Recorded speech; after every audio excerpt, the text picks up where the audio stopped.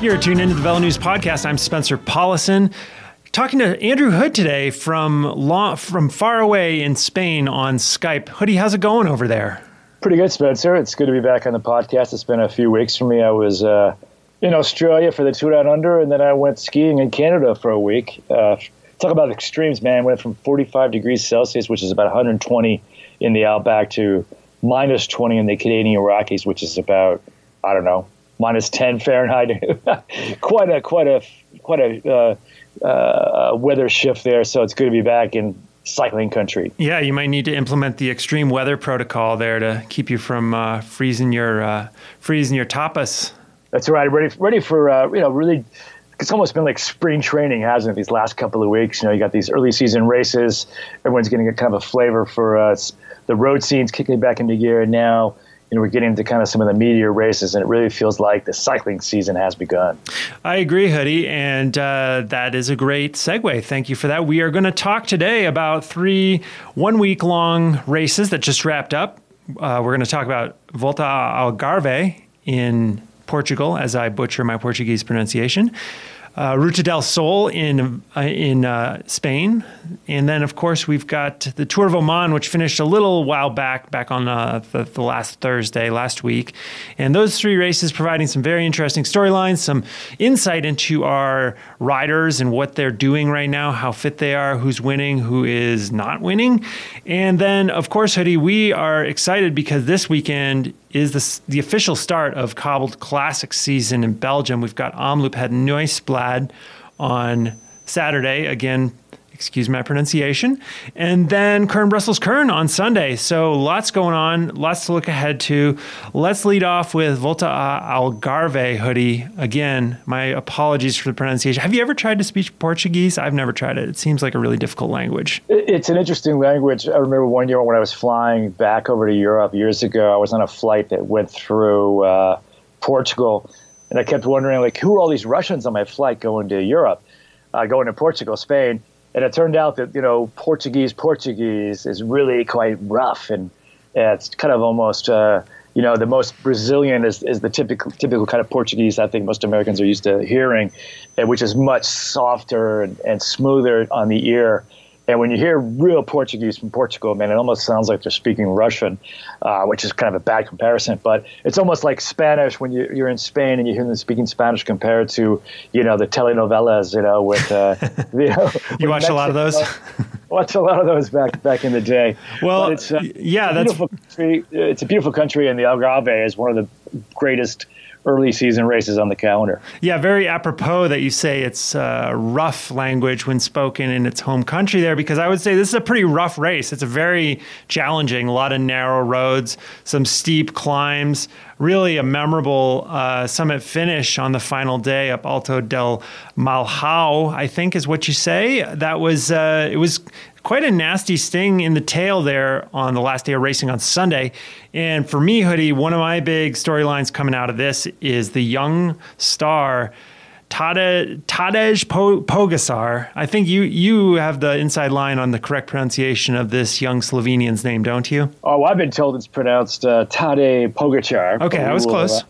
You're very close. I'm sure we'll get corrected by some of our Slovenian listeners. Thank you. Yes, we need that. Yeah. Well, yeah, I had a chance to speak to him actually at the Tour Down Under last month, and he quickly came out of the gates and delivered that. Winning the Algarve as a neo-pro, man, that actually says a lot, because that race has some pretty impressive winners on its palmares. You see some big GC guys kind of hitting their stride early in the season at that race, because it kind of features a time trial, has that mountaintop finish you spoke about, and you see a lot of guys kind of bounce out of the Algarve to have pretty good seasons later in the calendar, and to see the young Tour of Avenir winner to kind of manhandle that World Tour kind of caliber field. What impressive first win! And come on, yeah, Pogačar just 20 years old, and what I really picked up on when I was watching that final stage of the race, Hoodie, was just the level of confidence and patience this kid had. He, yes, he's got Fabio Aru at his side during this race, which is a great mentor to have for Grand Tours. Well, maybe not maybe not the perfect mentor. He's pretty good.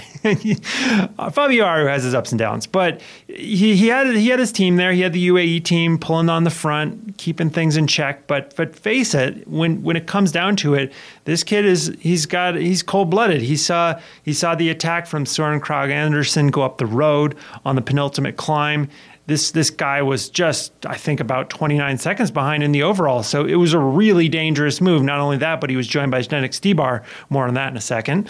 And Pogačar just was fine with it. He said, okay, we'll let him go on this climb. We've got enough kilometers before the finish climb.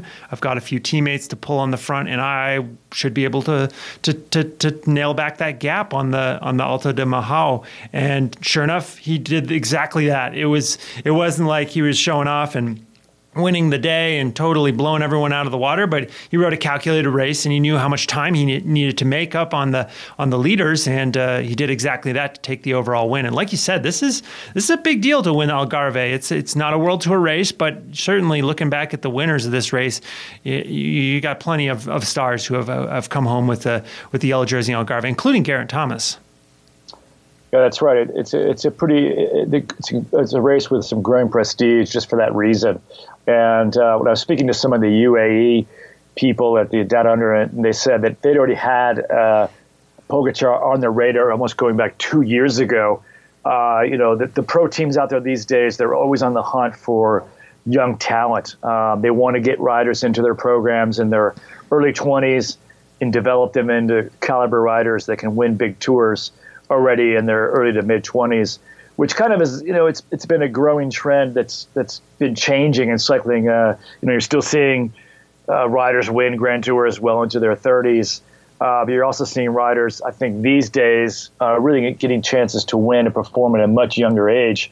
And a guy like Pogačar, I mean, last year he basically won the Vuelta a Avenir, Tour de l'Avenir, almost single-handedly. Didn't really have much of a team.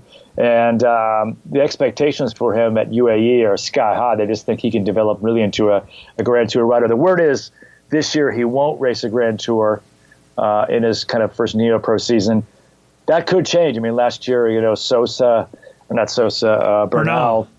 got the Egan Bernal got the tip, to go to the Tour de France. That was beyond expectations. So teams can change their minds about these things. Like Sepp Kuss last year wasn't supposed to race a Grand Tour. He was going so well, they took him to the Vuelta. So we'll keep an eye on Pogačar, but man, what a way to start, second stage race out and you're a winner. Yeah, very exciting. And I'm looking forward to see what he'll be able to do in his debut World Tour season. Like I alluded to earlier, Hoodie, another notable storyline out of Algarve before we move on is Zdeněk Stybar, the Czech rider on Deceuninck Quick-Step, winning that final stage. And to me, Hoodie, that's a great indication of what Stybar has got potential to do in the Classic season this year. Yeah, the sharp eye there, Spencer. I mean, Stybar, he's been like that guy that everyone wants to see win, right? I mean, everyone loves Stybar. Everyone loves cyclocross. He's been on that Quick-Step team, which sometimes you see. I mean, the riders, so many big riders on that team. It's hard to even just make the selection for some of those Spring Classic races. And then just have the dynamics stack up to allow you to be in position to win. A lot of times it doesn't work out for you've seen riders in the past, like Gilbert last year, I think had a great Spring Classics, but he never was really in position to win just because they were racing as a team. So the fact that Terpstra's gone, they could open up some more possibilities for Mr. Stybar to get chances to win. Yeah, that's exactly something I was thinking, given that generally it seems like Quick-Step has had to scale it back a little for 2019. Yes, they're still a great team, and they're still going to win a lot of races, but I think that they're not quite as able to field a full team of superstars, and I think it might be opening the door for Stybar, although my question for you is does he have what it takes to win a race like Paris-Roubaix or win a race like Tour of Flanders, because he's come close many times, but he just never seems to quite have the edge, especially when he's up against a guy like Peter Sagan, for instance, who is, of course, the guy to watch at the Classics right now. Yeah, I think especially at a race like Roubaix could fit Stybar perhaps better than any of the other Classics, because I think he's been twice there second over the last couple of years. And Roubaix is just the kind of race you just keep throwing the darts, you'll eventually hit the bullseye. And I think that this year there'll be a little bit more space for him to move in that race, because you do have some younger riders coming up in that franchise who will be getting chances at other races. But I think at Flanders and Roubaix, you'll see Stybar and Gilbert really trying to step up and take those big wins for the team. And I don't know, man, I think Quick Step, they'll still be a huge factor this year in the classics. They lost Terpstra. I think that was probably just a financial move. They probably couldn't match the offer he was getting from other teams. And, they have such a deep bench there that they can still fill up their squad with, 8 or 7, really capable caliber riders who can perform as a block and deliver results in almost every major one-day race in the Belgian calendar. Well, there you have it. You gotta keep trying at Roubaix, and eventually you'll win it. I think that'll be my plan, Hoodie, for the next 5 or 10 years. I'll just keep heading over there, try to win it, and who knows? Matthew Heyman did it, right? I mean, come on. That's how he did it. Let's move on to Ruta del Sol in Spain. It's really similar to Algarve, right? It's got a time trial halfway through. It's got a few uphill finishes. Personally, I get so annoyed that these races run concurrently because I feel like they need more space to breathe and more potential to attract the stars to one, so that it's not as much of a split calendar, right? I mean, why are they always on the same schedule like this, Hoodie? Yeah, I've often wondered that myself. I never could get a straight answer out of the organizations because, it'd be ideal to have them, back to back over 2 weekends, right? Have them start, have the one race finish on the Tuesday, the next one start on the Thursday, and you can get them really caravan because they're obviously side by side. Geographically, it'd be quite easy to get, really good full two weeks of racing in that same part of Spain. But I think the way the Ruta slots in with the rest of the Spanish calendar, I don't think they want to change their dates to accommodate the Algarve race. And the Algarve race evidently is happy with where they are. So I think there's each organizer has the reasons of why they want to kind of keep that same spot in the weekend, even though, it just doesn't really make sense in the bigger picture. But the calendar is so full these days, it's really hard to, because I think Algarve kind of fits in more with the French calendar. So if you move the Algarve, it's going to mess up some of the other races. So it's kind of a double track in these early spring races. So there's plenty of races for all the teams to go to.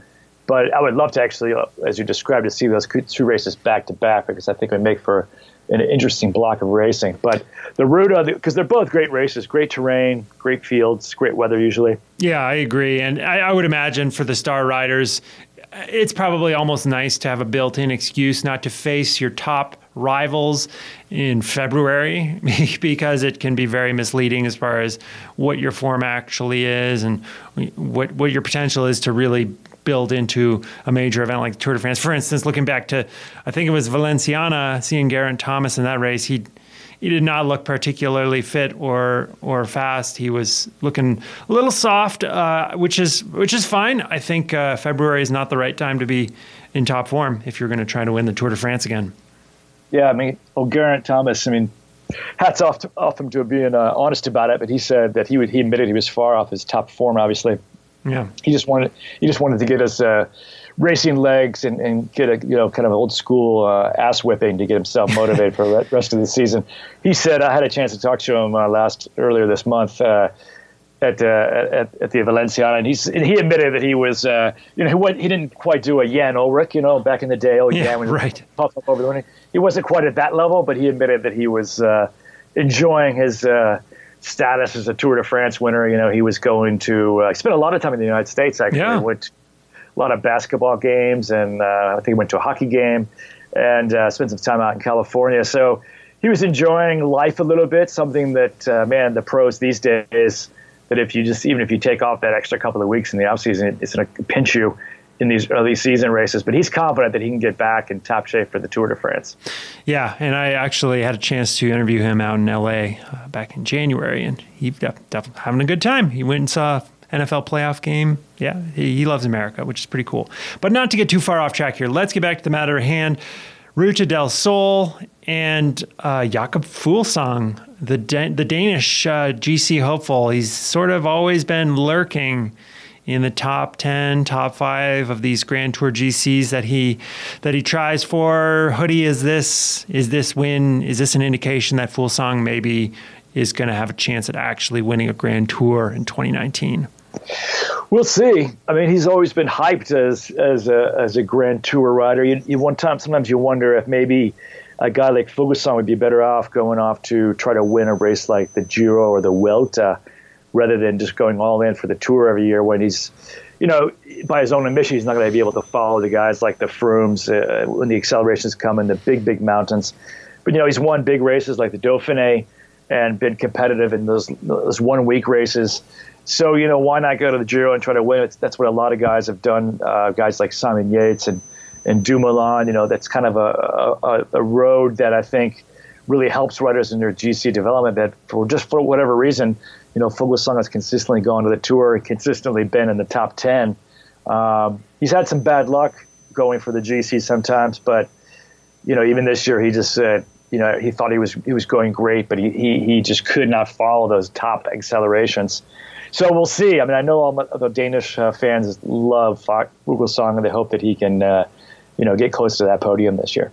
Yeah, ended up 12th in the 2018 Tour overall. So, yeah, it's just not really going to cut it if you want to truly stake your claim as a GC leader. Back in 2013, he was 7th in the Tour, which is, I mean, that's the type of result I would want to see out of him. But man, now we're getting to a point where he is 33 years old. He's not going to get a whole lot better at these Grand Tour GCs. He's kind of reaching his peak. So you got to wonder. And I will say this though, Hoodie, I think that based on what we've seen in the last few weeks, his Astana team is about as good as it's been in a long time in terms of maybe giving him that support he might need if he wants to make an impact on the Tour, which he is, by the way, slated to do in 2019. Astana team now with 6 GC wins so far in 2019, and we're only in the end of February. Yeah, I mean, they've been the hottest team so far of 2019, without a doubt. You have to wonder if it was Laurens de Vries and his Astana rap video they did. I mean, that has to be the difference, right, Spencer? I mean, come on. Yeah. They're not from Uzbekistan. They're not from Kazakhstan. They're from Kazakhstan. Sorry, I messed up the guy's line. Well, let's just play a little of that rap right now so that we can remind our listeners of what kind of inspiration these riders have in the back of their minds as they go to these early season races. Our leaders of the gang, this is Jakob Fuglsang and Lunchenko on the couple champagne bottle. It's Lopez Superman climbing fast as his plan. With support of the team, they are like a machine. It's a standard tradition to be in the first position. Ooh, that's good stuff, Hoodie. I bet you listen to that all the time back at your crib. Oh, man, I got that right up to Snoop Dogg and the old school. Oh, it's fantastic. But seriously, though, Astana, like I said, 6 GC wins. I don't want to talk too much about Tour of Oman since it's a little bit old news at this point, but Alexei Litsenko pretty much had his way with the field in Oman, won a couple stages, won the overall. It was really not even close, if you admit. It's just no one was really challenging him there, huh? Yeah, I think the team. I think the team was coming in with a couple of key new riders coming, with the Izagirre brothers coming on. They're going to bring some new kind of ambition and motivation to that team. Luis Leon Sanchez is healthy. I mean, he's kind of one of these timeless guys like Valverde. He's been performing well and won already as well this season. It's one of those teams that, they've had some good riders on there. Of course, they had Nibali and Aru have left, and now they're kind of stepping up their game. You got to wonder what happens behind the scenes there. Sometimes it's one of these teams that just seems opaque sometimes from the outside. It's kind of hard to get a good read on what's going on there. But I think that obviously what they're going into this season is they're flying. They're the best performing team so far consistently in these early season races. I imagine you saw them when you were down into Tour Down Under. Was there a certain kind of energy around the team there? Did you feel like, oh wow, Astana has something going on this year? It feels a little different. Yeah, it was hard to read too much. I was talking to Sanchez a little bit every day, and he was just talking about how he is real motivated for the season because he had that horrible crash last year, took him out of the Tour, and he still feels like he can be competitive. And he was just saying how the team was just really motivated to perform, to be able to kind of prove that they're capable of winning big races without the likes of Nibali, who already left 2 years ago, and Aru, who left last year. I think there's a lot of ambition on that team just to kind of show who they are. We'll see if it carries on. I mean, sometimes with these early season races, it serves as a barometer for what comes later on in the season. But sometimes riders could hit these early season wins, and then they kind of fade away when the meat of the season comes. So we'll have to keep an eye on Astana and see what they really do, and really follow up on this story and say, what is Astana doing that's different than the last couple of years? Yeah, definitely. Tour de France is a long way away, but we do have some classics coming up right this weekend, which is very exciting. Omloop's coming up. And the last point I wanted to make when it comes to Ruta del Sol is Matteo Trentin on the Mitchelton Scott team, the European champion. He won 2 stages there, and boy, I got to think he's going to be one of the top favorites for the Cobblestone season opener in Omloop. Yeah, Trentin, kind of a guy last year. I think he had a crash. Kind of took him off the rails a little bit in some of his key races, but he still came back and got a couple of big wins in his first season at Mitchelton Scott. He's a rider who's capable of kind of finishing in a reduced bunch, who can get over the cobbles well, who's a rider who can kind of one of these todoterrenos who can kind of perform in different kinds of races in the spring classics. And he's like an old school Italian warrior. He loves the spring classics. I mean, the Italians really had a deep tradition of winning in the Northern Classics, kind of going back in the 90s and early 2000s. And I was speaking to him last year, and he's quite keen on trying to revive that Italian presence in the Northern cobbles. Yeah, like the old Mappe team. Let's talk a little more generally about Omloop to start off here, Hoodie. So this race comes on Saturday. It's considered the kickoff to the cobblestone season. What are some of the key highlights of what makes this race special, why it's important to these riders, and what type of rider does well at this sort of race? Yeah, I mean, it's the traditional kickoff to the Belgian calendar. So already right there, you've got just all the hype has been building over the winter. Everyone everyone in Belgium just loves the racing. So they've been waiting all season, after the cyclocross is winding down. This is the first real big road race in Belgium. So everything just builds up to this. It's like opening day of the football season. The Belgians go crazy. All the top pros want to win. And, you see some big winners, and it does feature cobbles, does get out and hit some of the bergs. It gives you a really good a first kind of preview of what's really in store, really still a month away when we get into the true Northern Classics. But it's the opening weekend up there in Ghent. It's always a big party. I mean, throwing back some Belgian beers and watching bike racing, smelling that the manure smell is in the air already in spring in Belgium. Sometimes people like to talk about the curse of the Omloop, where the winner of Omloop maybe peaks a little too soon and doesn't quite have what it takes to be a real contender at Tour of Flanders. Would you say that still is the case, or is that type of thing that's maybe a little bit of an old-fashioned, old wives' tale? Because, you'll look at Michael Valgren, who won last year in 2018. Sure, he's not exactly a Flanders guy, but he came correct in the later part of the spring season, and he won the Amstel Gold Race, which is, that's a big one for sure, especially for a younger guy like him. And then, of course, we have Greg Van Avermaet, who went on to win the Paris-Roubaix in 2017 after he won the Omloop that year. Yeah, I think, winning a race like Omloop and having a risk of a curse, that's probably a bet that most of the top pros would take. It's a pretty prestigious race to have on your palmares. And like you said, you just rattled off some of the former winners. Gilbert's won it twice. It is a prestige win. Flecha won it back in the day, Hussoft. And, it ranks up there as, one of the top one-day, semi-classics that are on the calendar, below the monuments.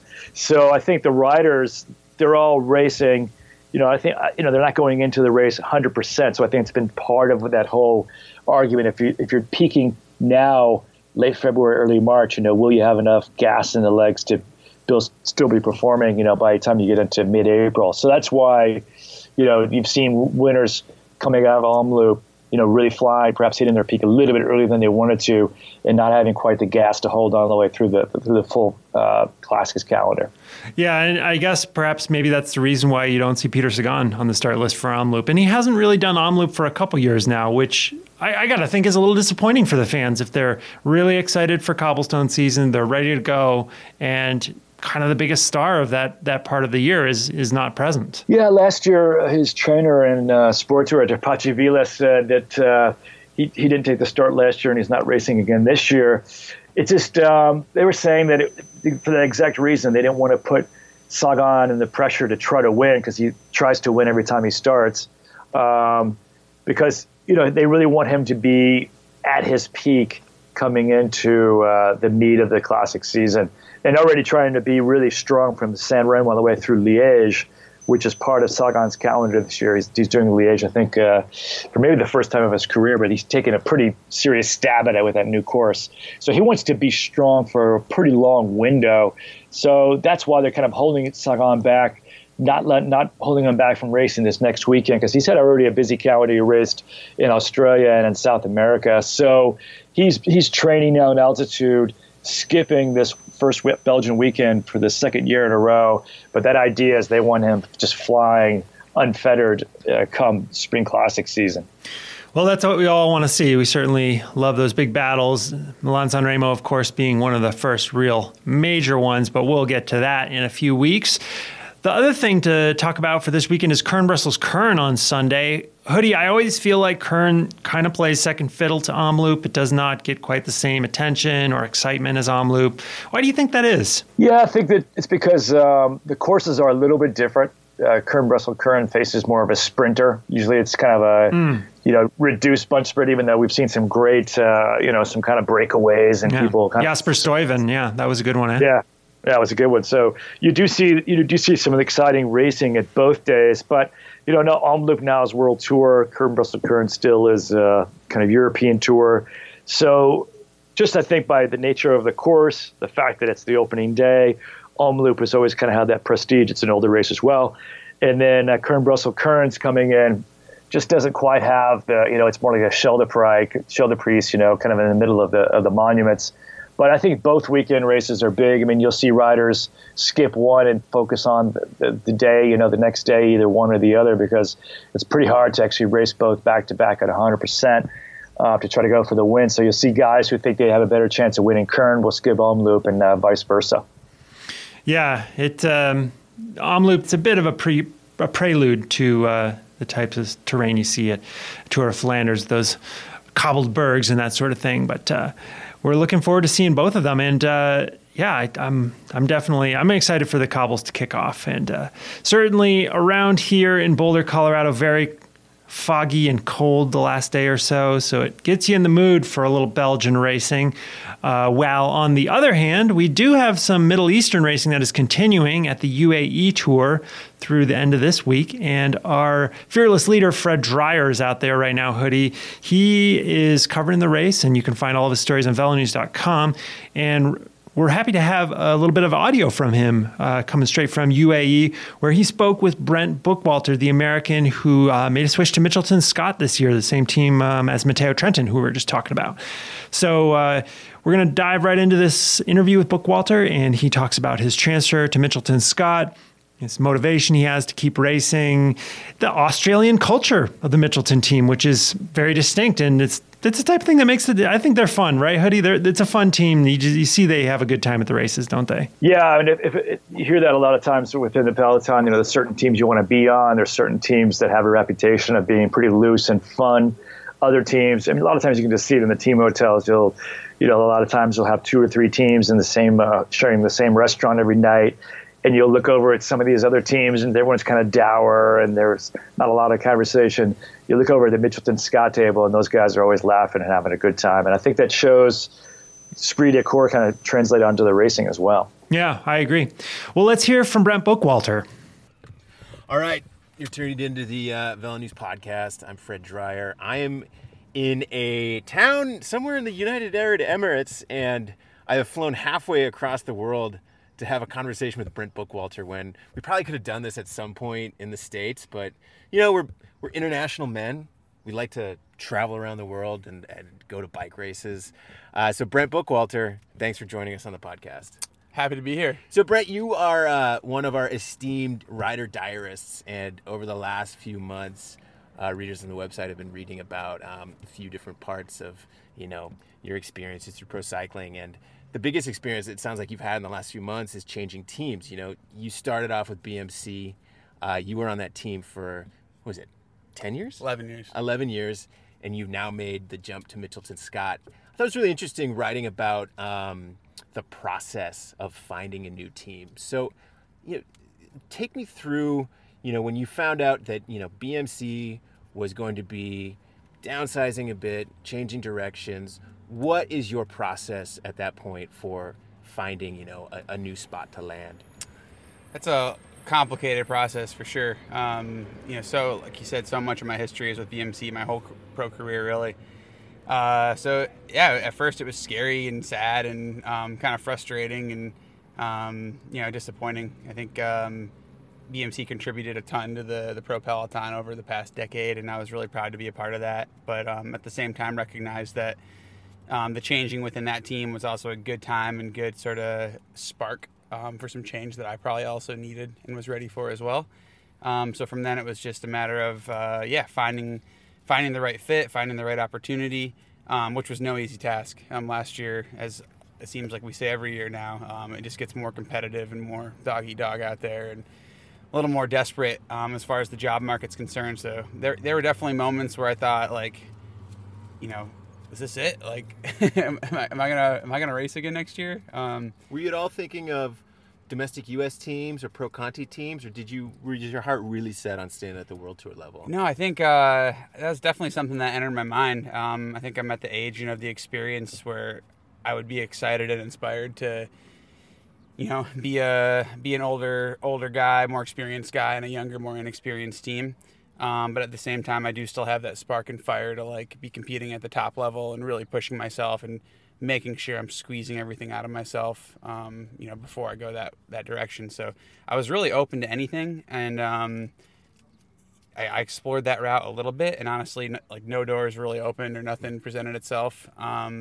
So ironically, there was more opportunity in the World Tour for me than there was. So now we've heard horror stories over the years of what the rider transfer market can be, and you know, you're putting feelers out through your own personal relationships. You maybe have an agent who's negotiating or who's like trying to find these relationships. With when it came to Mitchelton Scott, like how did you find out that they were indeed looking for a new rider? How did those? What was the pathway like? I'd say it was something that didn't just happen last year. It was something that been kind of in the background happening for a couple years. You know, we're at the same races with these teams, you know, year after year. So I think just by virtue of proximity, you know, you do have the opportunity to interact and get to know some of these directors or some of these riders, and that's really the first step to sort of identifying a group that maybe I would find a good fit. So, you know, in the years preceding, I saw Mitchelton Scott as I looked at them and kind of thought, hey, they have a good vibe. It looks like culturally they're compatible with me. Looked like they had good leadership and good resources, good support. So sort of, you know, began talking to them a little bit in years past, and just laying the groundwork. And you know, things never lined up and the doors didn't open, and I was happy to stay at BMC in past years. But yeah, fortunately, it was a good fit with this year where they had some roster vacancies that were sort of my type of rider, my position. And then, yeah, like you said, then, you know, the agents come in, the agents get involved. But, you know, I'd say, you know, myself, I was still fairly involved. I was still talking to Matt White, their head sports director, and I was involved in the process. And I think the fact that it was a team where I could be involved in that process was a good sign also that it was a place for me. You know, I didn't want to go somewhere where I had no interaction with the team prior or was unable to talk to their director, you know, I didn't want to just be a number or a body that was filled into some spot. I wanted it to be somewhat personal and part of the process. So you were on this team that had its roots in, you know, American and Swiss management. You've come to this team that has its roots in Australian management. You know, from what we know about Australians, they like to joke around, like to drink beer. It's definitely sort of a cultural persuasion on that. How have you found it from a cultural standpoint? You know, you're 2 months into the season, fitting in with this team. Yeah, it still feels very new, and I like it, but it is also very different. BMC definitely had that element of that Swiss precision exactness, and the Australians have a little more of the laid back. It's a little more fun, a little more easy. That's not to say they don't take it very seriously, but I think that Australian sort of DNA and culture and identity, and even some of the Australians that they've had for the past 8 years, they really impact the team's culture, and we see that, from the race meetings to the training camps to being on the airplane with them, traveling to the airport. So yeah, it's fun. I'm really enjoying it. I'm loving the group, but it's challenging. I didn't realize until I was sort of within the new group how much I had sort of taken the old system for granted and just banked on that, and it was just sort of automatic in my subconscious of how I existed. So it's challenging. So the second column you wrote for us was all about your interactions with the media. You've been a pro cyclist for a good chunk of your life. You've had to sit down with pesky reporters like me and field questions. And, I'm curious, in reading that blog, have you ever had an antagonistic experience with media? You ever had an experience with a reporter where it was like, man, it just wasn't really, it was like kind of testy? Yeah, I'm trying to think of one specific example. I think the most emotionally charged and testy moments are always just those post-race, high energy circumstances where that reporter is looking to capture that emotion and energy that, we just experienced in the final, and we're just, wanting to, as the Australians say, bugger off and get lost. So yeah, that's challenging. But yeah, generally, I think as pro cyclists, we are so accessible to the media that I feel like in general they don't have to push that hard, and you guys are usually a pretty good group to work with. Yeah, I've seen this in my own experience where sometimes you do want to get a soundbite out of a guy, but maybe it's after a crushing defeat or after like a near miss, and you can tell that the mood is really down, and it always takes a little bit of navigating the personal relationship or, seeing where a guy is at before you come in guns blazing. Do you have any memories of, having almost one agony of defeat moments where you kind of have to collect yourself before you talk to the press? Yeah, I mean, that happens all the time. One of the most challenging aspects of that dynamic is that, you guys watch the races on TV, or you're listening to the race radio, you're getting the updates, but I'd really say you still only see about, at best, 50% of what's happening out there. So, we come to the line and the media has sort of an impression of what happens or how we faltered or how the team allegedly fell apart or where we didn't have it. And, really there's countless other things that unfolded, and it's hard not to get defensive and a little riled up about, people not being able to see that. Do there tend to be a specific national media that seem to know the sport better? I mean, I know a lot of American media, especially if you're like racing a Tour of Utah and you have local reporters there, they're kind of trying to understand the sport or asking some more basic questions. Like, what national media tends to really, really know cycling? I'd say the Belgians think they know it. Yeah. They seem to be the most confident and almost cocky and secure with what they think is happening, and they love to judge and critique. I'd say the Americans... Brent, why didn't you pull through? Yeah. You're not strong today? For sure, it's easy. For me, you step on the pedals and you put it in the big plates. I think it's normal to win. But it's not. I think actually, probably for me, the Americans, you guys have the best understanding because, like you just said, you flew halfway across the world to be over here too. And that dynamic is deeply rooted in our experience in the races, being away from home and being in this foreign place and being on streets we didn't grow up on. So I relate well to the American journalists. Your most recent column was about the Gran Fondo that you put on. The book Welter Binge goes on. It's in the early season, right? It's December or January? October. I actually have to go sign in now. All right. But Book Welter Binge, check it out. Yeah, it's October 25th this year, Nashville, North Carolina, where I always love going home and going back to. And it's a great way to celebrate the end of the race season and, introduce some fellow riders to some of my pro colleagues and have a great time on the bike. Do you see that as a business for you after you retire? Oh, right now it's a bad, it's a net negative business. We're just trying to raise some money for some good regional causes. But yeah, as far as, putting on an event and connecting with people and showing them, the love and joy of cycling in an amazing place, I'd like to think that I could translate that into some sort of post-career opportunity. Brent, go get him. Thanks a lot. Appreciate it. Thanks, Fred. Sorry to cut it short. No worries. All right. Take care, man. Thanks, man. That was perfect. All right. Well, Hoodie Bookwalter, always one of our favorite guys to hear from, and he likes us American journalists too, which is nice to hear. Yeah, Brent is he's one of the nicest guys in the Peloton. Smart guy, interesting character. Really a core part of that BMC team. For I think he and another one of his other guys, Weiss, were the two guys that were from that team from when it started as a little Pro Conti team, all the way through winning the Tour with Cadel, through the last years with Richie Porte. So it was good to see Brett get that chance to switch to Mitchelton. He says he's pretty happy at that team, and that team needs riders like Brett Bookwalter to kind of guide these guys like the Yates brothers around, and Svein Tuft is gone, racing at Rally, so that's a perfect role for Brett to slot into. He has that experience of winning Grand Tours, of winning a Tour de France, and that's just what that team needs to have kind of a core center of kind of a road captain. Well, he'll have to still work on his barefoot meditation in the woods if he really wants to fill Svein Tuft's role at the Mitchelton team, but I'm sure there's time for that. So, Hoodie, let's wrap this up. Let's wrap it up with a few predictions for this weekend's Cobblestone Classics opener. You want to go first for Omloop? Oh, I'll go with everyone's favorites. Coulda, shoulda, would have been Tim Wellens. He's had a pretty good start to his season. Maybe it's not the it's not the ideal course for him, but I think he's obviously already firing on good form, and got a couple of wins at Ruta. So sometimes you got to think outside the box. If you're flying now, that's a race you could win. I agree, and let's not forget that it was one from a small breakaway last year, so not out of the question. For me, Hoodie, I'm going to say Matteo Trentin.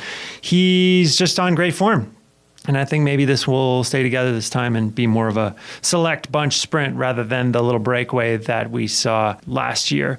Now, let's move on to Kuurne-Brussels-Kuurne, Hoodie. This one, little different. Like we said, it's more of a sprinter's race. What are you thinking for this? Oh, I'm guessing who you'll pick, so I'll go with somebody else. Maybe I'll go with Demar. He's the big Frenchman. He's always good for a couple of big wins during this season. He won San Remo a couple of years under controversial conditions. Yeah, people forget. Yeah, people forget. And he's he's a rider who can step up and win these kinds of big races. I kind of like Demar's profile, so we'll go with the French winner on the Belgian roads. Yep, Demar, a couple second places in the bag coming out of Algarve, so not a bad choice. For me, I'll just go with the obvious one, which is Dylan Groenewegen. And he is, of course, your defending champion from Kuurne last year, expert sprinter from the Netherlands, and also a winner at Stage 4 in Algarve, which was one place ahead of Mr. Demar. So I think Groenewegen's got a great shot for Kuurne, but it should be an exciting weekend of racing, and certainly not one that's easy to predict, which is why we love it, right, Hoodie? That's right, and I will add a little caveat to my Kuurne-Brussels-Kuurne pick. Oh, yeah, okay. All right. I'll throw in Jasper Philipsen of UAE Team Emirates. He's being bandied about as the new Tom Bonen. Got that sprint win at the Tour Down Under when Caleb Ewan was disqualified for headbutting, and then came out of the Algarve, didn't get a win, but I think he finished third in one of the sprints, and he's slated to race both weekend races. And then Belgian, they're just so hyped up for this guy. This is the guy they think that can be the next big breakout star. He kind of decided not to join Quick-Step or one of the big Belgian teams and join UAE because where he thought that he would get a chance to race all these big races. Where if you go to Quick-Step, you're not going to make the selection for every race on that competitive team. So he'll be in these races both Saturday and Sunday. So watch for him to kind of maybe deliver the big ride and that Belgian for those Goat Bombers. All right, Hoodie. Well, I wouldn't usually allow a double pick, but you did a nice job of explaining it, so I'll let it pass this time. Thanks for listening, everyone. Stay tuned for the VeloNews podcast next week as we break down all the action from Omloop and Kuurne. Enjoy the bike racing this weekend, and stay tuned to velonews.com for stories on all of these races, as well as the UAE Tour, which is ongoing with our dear, sweet leader, Fred Dreyer, at the helm, covering that race. Thanks for listening.